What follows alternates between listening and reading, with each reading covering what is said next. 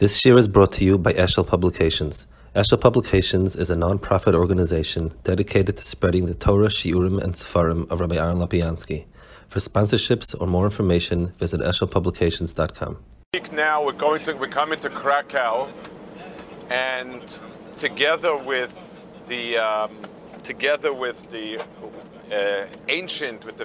people who made Krakow the Makom Torah was in the 1500s and 1600s.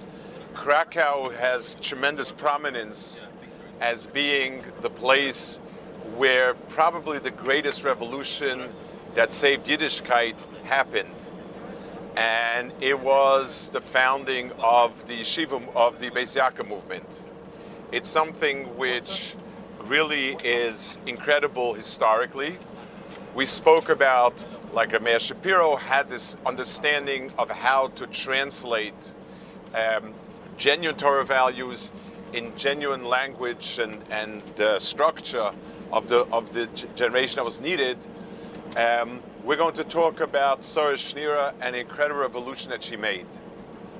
And it's really, looking back in hindsight, some of the opposition she met, people that helped her, that I think it's not clear enough their role and understanding a bigger picture. There were books written, she had a diary, there were books written about her. Just now, a contemporary academic work came out about Sara Scenirer Bais Yaakov. It's written by a woman named Naomi Zeidman. Her father was a very famous Orthodox writer, Dr. Hillel Zeidman, brilliant person. He wrote about Torah personalities, many books and stuff. She herself grew up frum. She is not frum, but the book is surprisingly well balanced, and like all historical works, academic works, you thank her for the sources that she brings and lays out. Some of her theses you can accept and not accept, but certainly in terms of accurate information that's quoted, it's hard to match her. I went through the book, I went through other stuff also, but I found her book to be decent. The thesis that she tries to build, I think, also has some merit to it, I'll try to paint a picture. Let's understand the way things look like. In 1874, the Austro-Hungarian Empire was a reasonably enlightened empire. They actually were reasonably modern, sophisticated, and they made a law that mandatory education for all children, and boys and girls. Until that time, many non-Jewish boys and girls had not received any education. In the Jewish world, the boys had received cheder education. The girls were at home, busy helping their mothers. Just to understand, it really took a full day of work to run a household. When you have to cook everything and make everything new and do everything by hand, it was a 15-hour-a-day job, and they were expected to help out. So some of the girls, their parents taught them to read and write, some not. Some of them had a rudimentary idea of tefillas. They basically kept to the tradition of their parents. This was the norm in all of the world, that children grew up in their parents' home, the values, norms of their parents, and in much of the world, education wasn't terribly mandatory. In 1874, you made a law.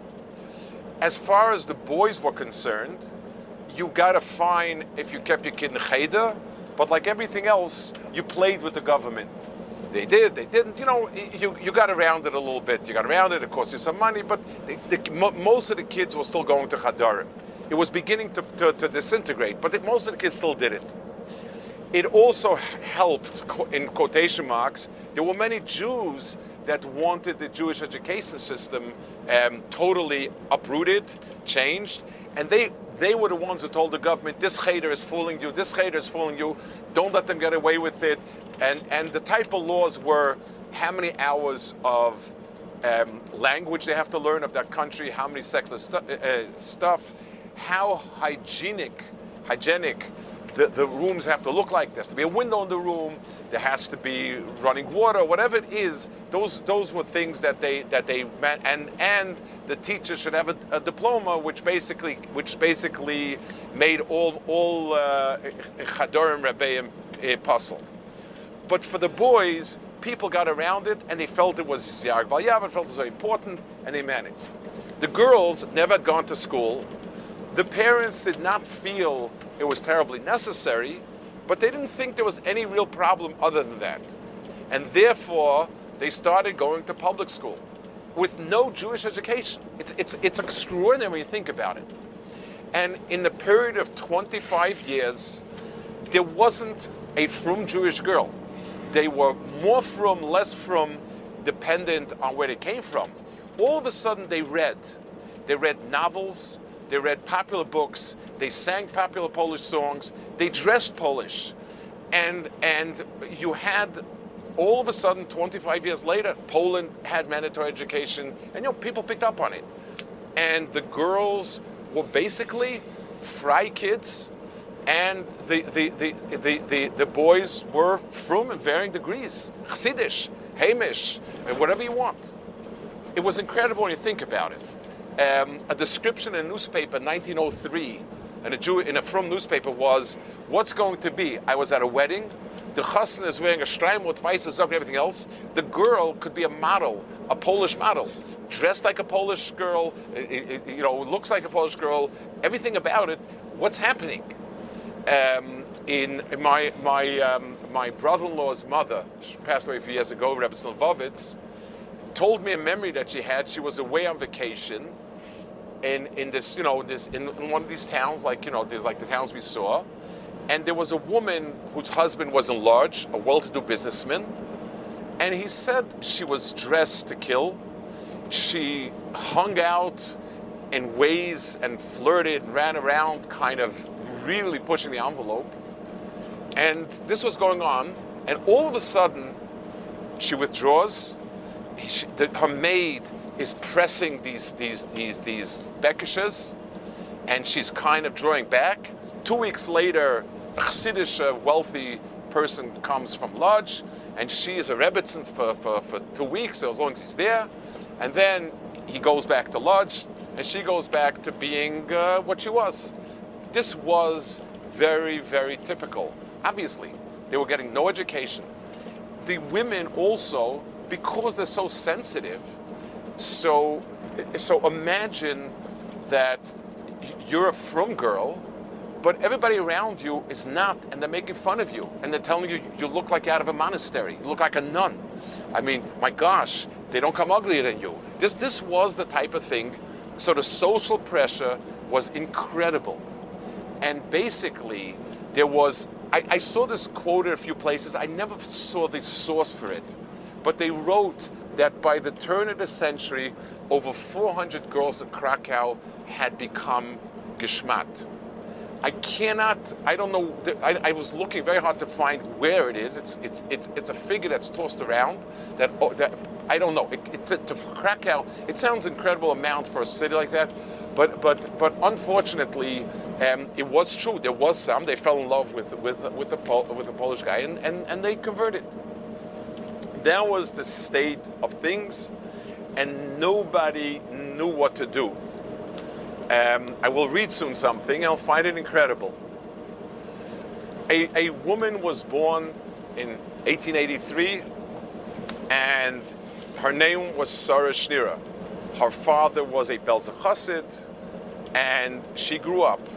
She was a adventurous type. She liked hiking. She was into things. She read a lot. She started having some education, and then the family needed her help, and she went to work to help support the family as a seamstress. She seemed to be a very strong woman, a very an intelligent woman, and she was, it hurt her, it bothered her, but there was very little you could do. During World War I, she ended up in Vienna, like many Jews who fled to Vienna from Eastern Europe. And Hashgacha had it that she wasn't living with the other Frum Jews. They lived in an outlying community in Vienna. And she went to shul. The Rav was a Yid named Rav Moshe David Flesch. Moshe David Flesch was an Oberlander Jew who had also studied in Germany by Rav Breuer in Frankfurt. He was an extraordinary speaker. And he spoke about the need, the need for the Mesiras Nefesh of the Chashmonoim to light again the Jewish candle and so on. She was extremely moved by the drasha. He was a very powerful speaker, very inspiring speaker.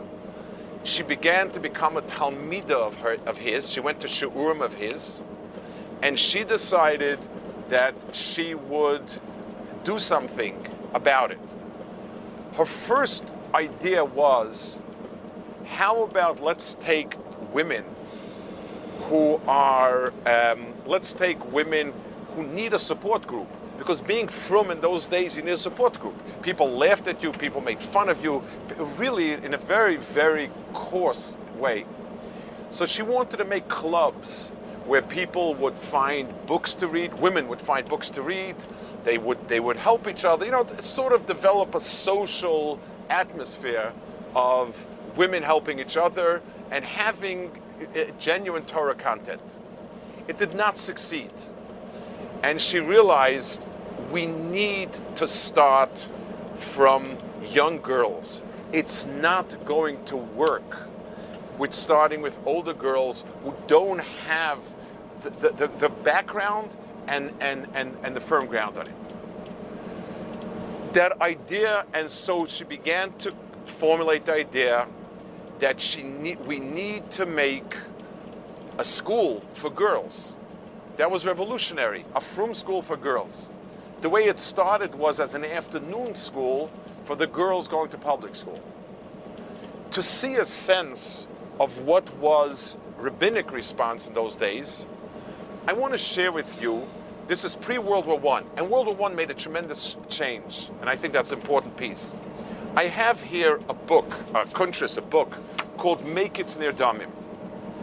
It's written by somebody named Menachem Mendel Chaim. His name was Landau, I believe. He was the Rav of a Polish town called Navadvar. It's technically written by a Talmud of his who wrote up what his Rebbe sent him. He comes from Lancet. From Lancet, this boy. So we were just there now.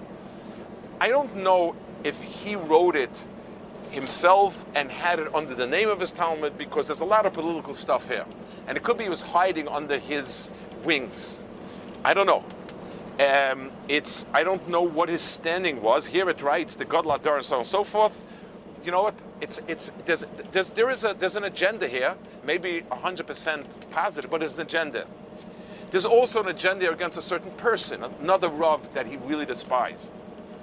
The problem with this countries is also, it mixes shtickach Torah of his with events, with history. So you learn it, you're reading about something, and then it says, by the way, apropos this Indian, I have a shtickach Torah, Amlach Shein Tzrich Lagufa. First of all, you can't hold in the bathroom, it's a problem. Secondly, it's kind of very disconcerting. But with all these chesronos, it is a remarkable document. This is published in 1903. And he writes over here, they had a big rabbinic convention to deal with all the issues of the times. The conference was called by two rabbis from Egypt, a Rav from Kahir and a Rav from Alexandria. I don't know why they were involved. I don't know what there was, but they came, and they organized a rabbinic conference in Krakow to deal with the problems, the problems of the hour. Now, it's hard to tell. This person presents his position on these issues. He presents the conversation, the sort of the script of the transcript of the speeches. He presents his position, and he has much disdain and hatred for the chairman of it, who he felt was undermining him. And they obviously disliked each other. I cannot tell you who, I don't know the politics, doesn't make a difference. I can't tell you the points that he spoke about, and everybody agreed that what's happening is terrible. His proposals were three proposals, basically. There were three proposals. One was to deal with the issue of chinuch habanim, the boys' education. They had melamdim. A melamid was, if you can't do anything else, then why don't you become a melamid? That was the attitude. There was no curriculum. There was no standards. There was no educational training and so on. And he said, let the rabbanim in every town make it their business to organize a Talmud Torah, meaning a yeshiva, a school for kids, under them and a board of 5 or 6 knowledgeable Baal Batim to run it in a professional way. That was one proposal. In his words, the one who undermined it was the Yoshev Rosh. We know who it is. It was somebody who actually was one of the big writers for Agudas Yisrael. Paul Tavarov, he seemed to be a chashuv person. He said to him, are you going to have English studies or second studies or not? So he answered. He said, I as a Rav couldn't care less about it. We are citizens of the Holy Tsar. May the Lord exalt and bless his good little heart. And whatever his rules are, we're going to do. He says that you have to learn 2 hours, and we're going to learn 2 hours. So the Yoshev said, aha, you're a closet maskil. You're trying to bring in the murech hole in the back to the back door, this and that. So that was one fight that they had. And then somebody suggested that a rabbanim, in a town where they don't have a cheder, the Rav person should roll up his sleeves and learn with the kids. And then again, the same person got up and said, that will destroy any covered rabbanis left over. There's no covered rabbanis to start with, and if a Rav becomes a melamed, he will lose his covet. To which he replied, and so on and so forth. That was one area. A second area, he said, the girls are going to pot. There are no frum girls left. We need to make schools for the girls, teach them Tanakh, teach them Yiddishkeit, whatever. And again, the Yoshev got up and said, Hoya Lotia, this is reform, and we will not, Baruch Hashem, for generations, Jewish children have been raised as Erlich kids. This will continue, and so on and so forth. The third thing was an issue that he started to raise, and everyone shouted down and said, Laman Hashem, he shouldn't speak about it, because this will create a tremendous Chil Hashem. Unfortunately, there was a large enough number of girls that were being from country to country. And the reason was because a father would leave to America, leave his family alone for 6-7 years. There was no father figure, there was no money, it was destroyed. And this was, the Goyim spoke about it, that the Jews are the ones that are in these things, and they didn't want to deal with the issue. They said, talking about it, all the newspapers will quote us, it'll be terrible, Chil Hashem, and so on. Those were 3 issues that he raised in 1903. This gives you an example of how things were like. I mean, you read the transcripts of the speeches, and again, I would take it with a grain of salt because he's a person who obviously has an agenda. You have Rabbanim speaking long Midrashim and Chazal and all sorts of back and forth. It's like long drushes, and they're not dealing with the issue. They're long drush at the end of the drush saying, and apropos to what I spoke in the drush, I therefore suggest this and this. My father's Schenirer told me that in Lithuania there were 120 towns and Rabbanim, and the Rabbanim and they were lonely. They were in a town with 30-40 families, simple people that nobody talked to learning. So when they had a Rabbanish Asifa, each one would darshan for hours everything he had pent up in his stomach over the years.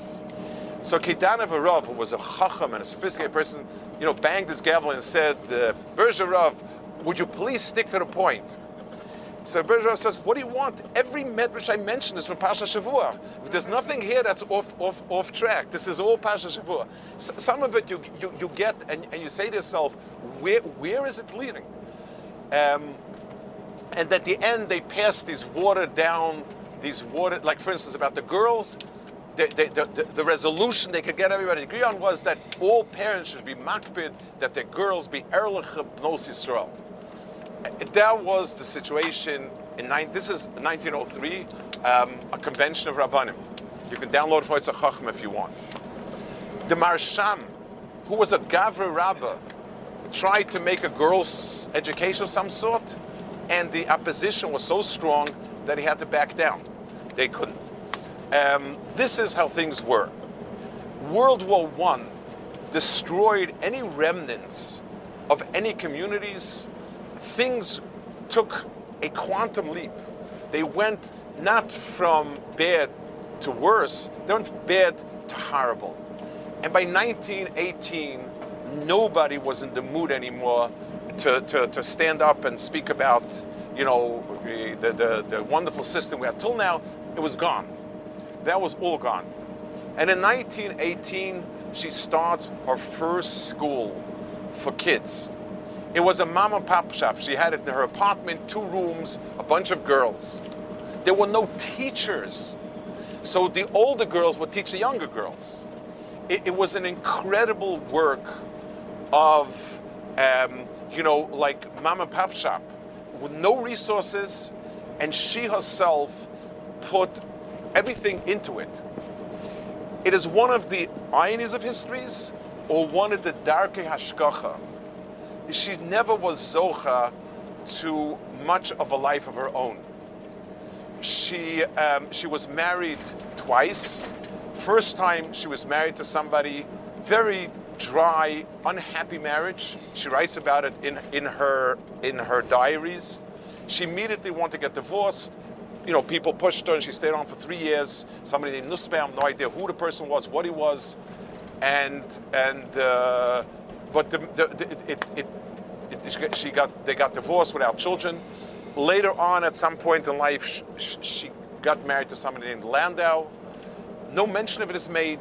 She called herself by a maiden name, Sara Schenrier. Very unclear as to, never had children.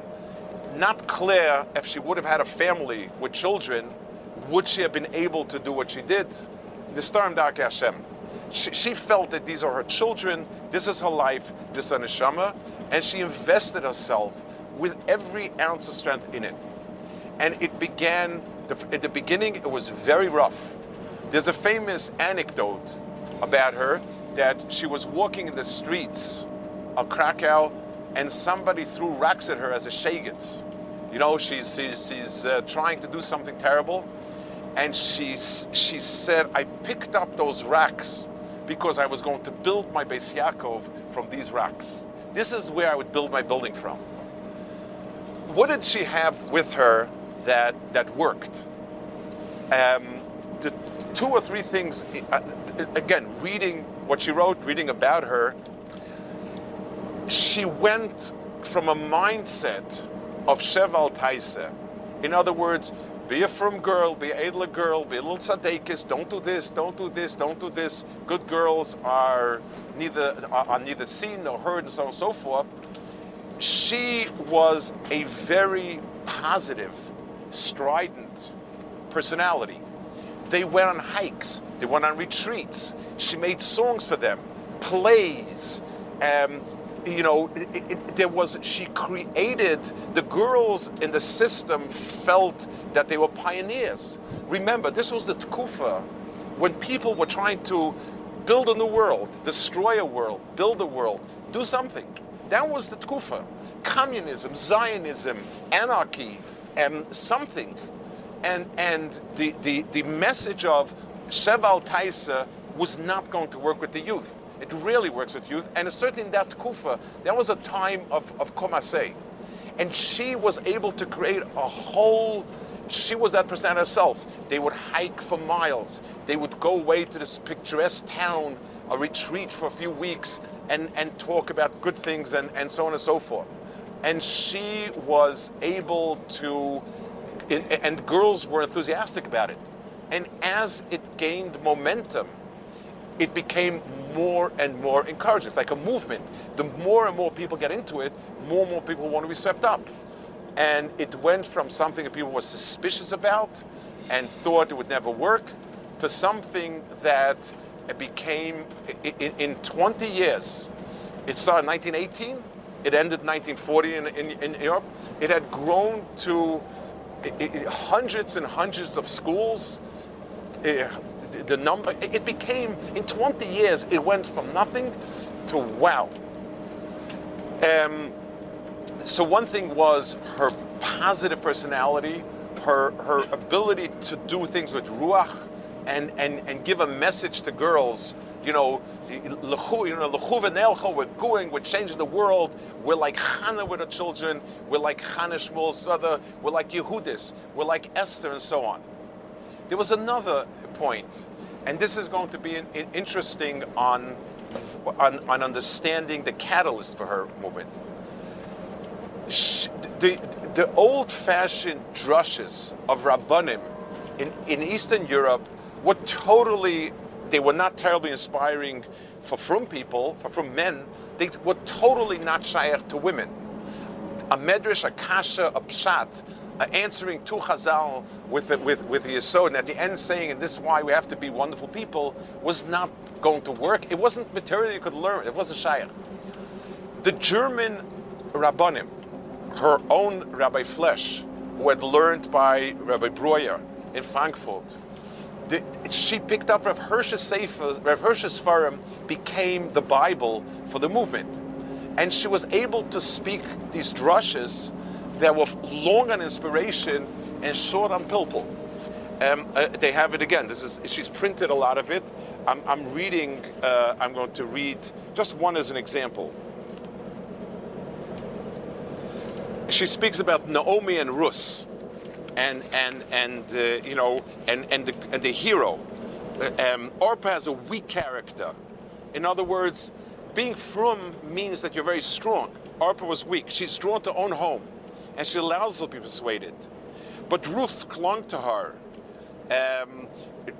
Ruth did not weep copious tears or bestow kisses. She just clung to her, holding Naomi tight, which is clear evidence of her steadfast character, her greater spirituality and morality in comparison with her sister-in-law. Ruth has fully grasped the great mission of the Jewish daughter. She knows that Judaism demands spiritual morality from each person, and that the commandments have only one aim: to ennoble human beings with good qualities so they'll fulfill both the commandments understood by all and those our weak minds cannot comprehend. And again, it's a very, very inspiring message of becoming strong, big, committed, great. And that's on and on the type of material that she produces. And it is something that is incredible. Movements live, really. What? Movements live. It was a different language. It was a language that spoke. By 1922, she had so many girls and no teachers that they established a seminary for girls. And this was incredible. I mean, they needed teachers. Nobody knew anything. So they established a seminary. Now, this was an even bigger chiddush, a yeshiva for girls. The Friar people mocked it. And they said, there's now a college for salting meat. The salting meat college of Krakow, and they really, really laced into it. Tachlis, that was her famous seminary, and it produced teachers of great caliber. The Rabbanim, it's interesting. The Gerer Rebbe, she first asked the Belzer Rebbe, Rebbe Shur Dov. Her brother was a Belzer Chassid, her father had been Belzer Chassid, and she asked her brother to ask the Rebbe, and the Rebbe said he gives a full-hearted blessing on it. Later on, they drew back. For some reason, Belz later on drew away from it. Not sure why, but Belz had a very, very cold attitude. Ger latched onto it. Someone asked the Ger Rebbe that they want to rent his house to use as a seminary. Should he let his house be used as a seminary? And the Rebbe said, I wish they would have rented my house. So once the Ger Chassid heard that, Ger marched. Ger was all in it. Every Ger Chassid sent his kids there. The Chavetz Chaim wrote that in his famous Psak Halacha, he wrote it in Likutei Halachos on Seita, that women are allowed to learn Torah, it's Eisas Hashem. We should learn. They're allowed to learn Tanakh, halachas that are relevant, Divrei Musar, etc., etc. Once the Chavetz Chaim paskind, it became obviously acceptable. Someone asked the Chavetz Chaim, based on that Gemara, he said, doesn't it say that if you teach your daughter Torah, it's as if you teach him Tiflis? And the Chavetz Chaim famously remarked, the Gemara says it's as if you teach him Tiflis. The choice is they should actually learn Tiflis. So between as if and actually learn Tiflis, you're much better off as if rather than Tiflis itself.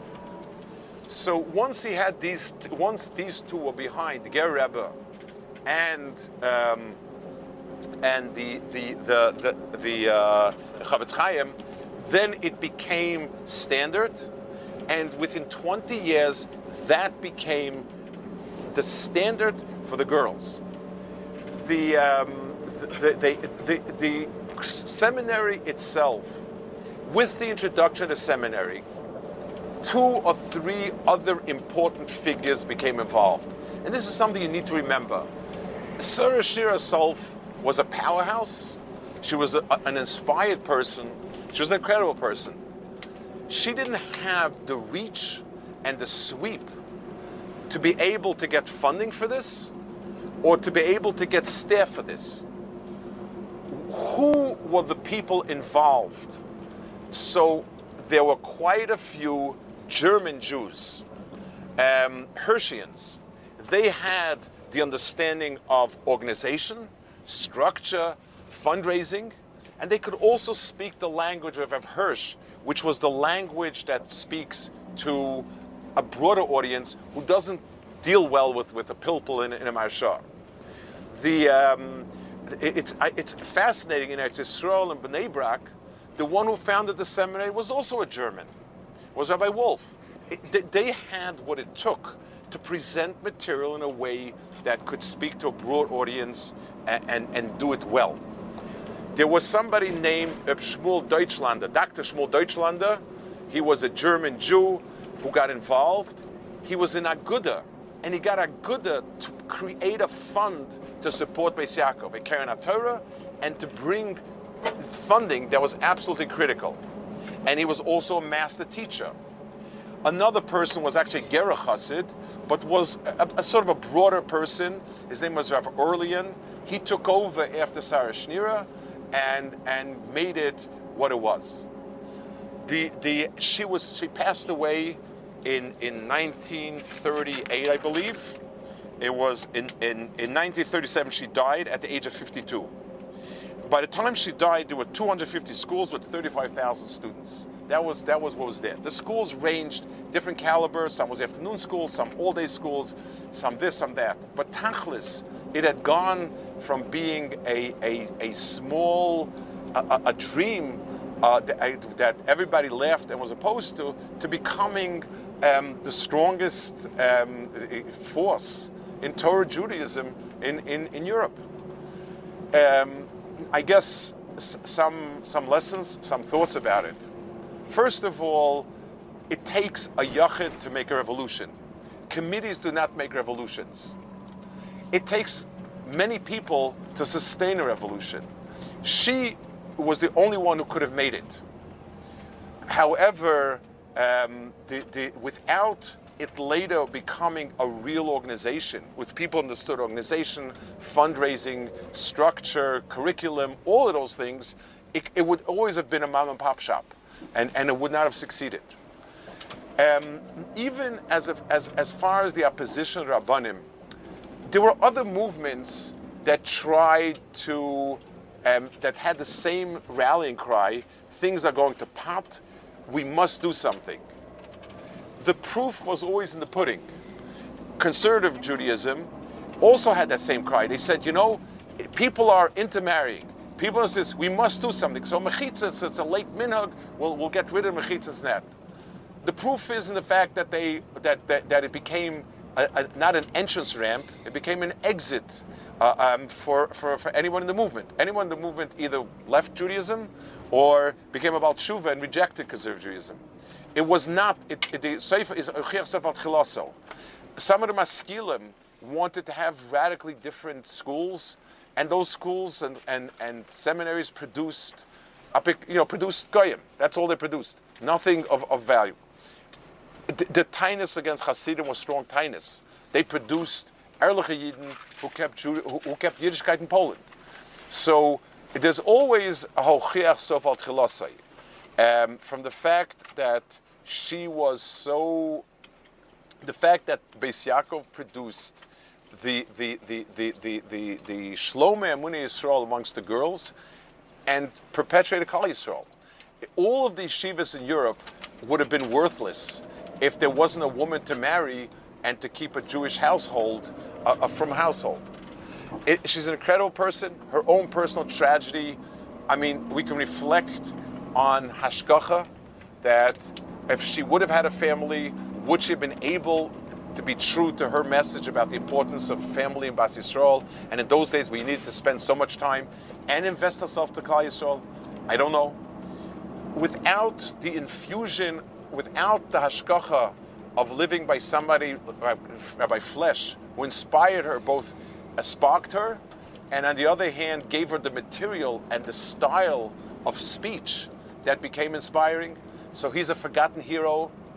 The fact that Hershey and Torah became a Torah that could speak to people who were not Talmidei Chachamim, the people who made it happen, all of it together it's a complex picture. It's something to sit and to look at. It's almost like the pasuk Ad shekamti dvora, until a woman stood up and said Mila Hashem Elai, and she took, her heroes were the Noshim in Tanakh who made this difference, and reflect on a hashgacha that saved the remnants of Klal Yisrael. Had those 20 years been lost, I don't know if anything would have been left. Had all those Bachrim in Mir and in Baranovich not been able to find one girl who was Shomer Shabbos, then what's the point of it? We would have had one generation of celibate priests, and that would be the end of it. We would not have anything like that.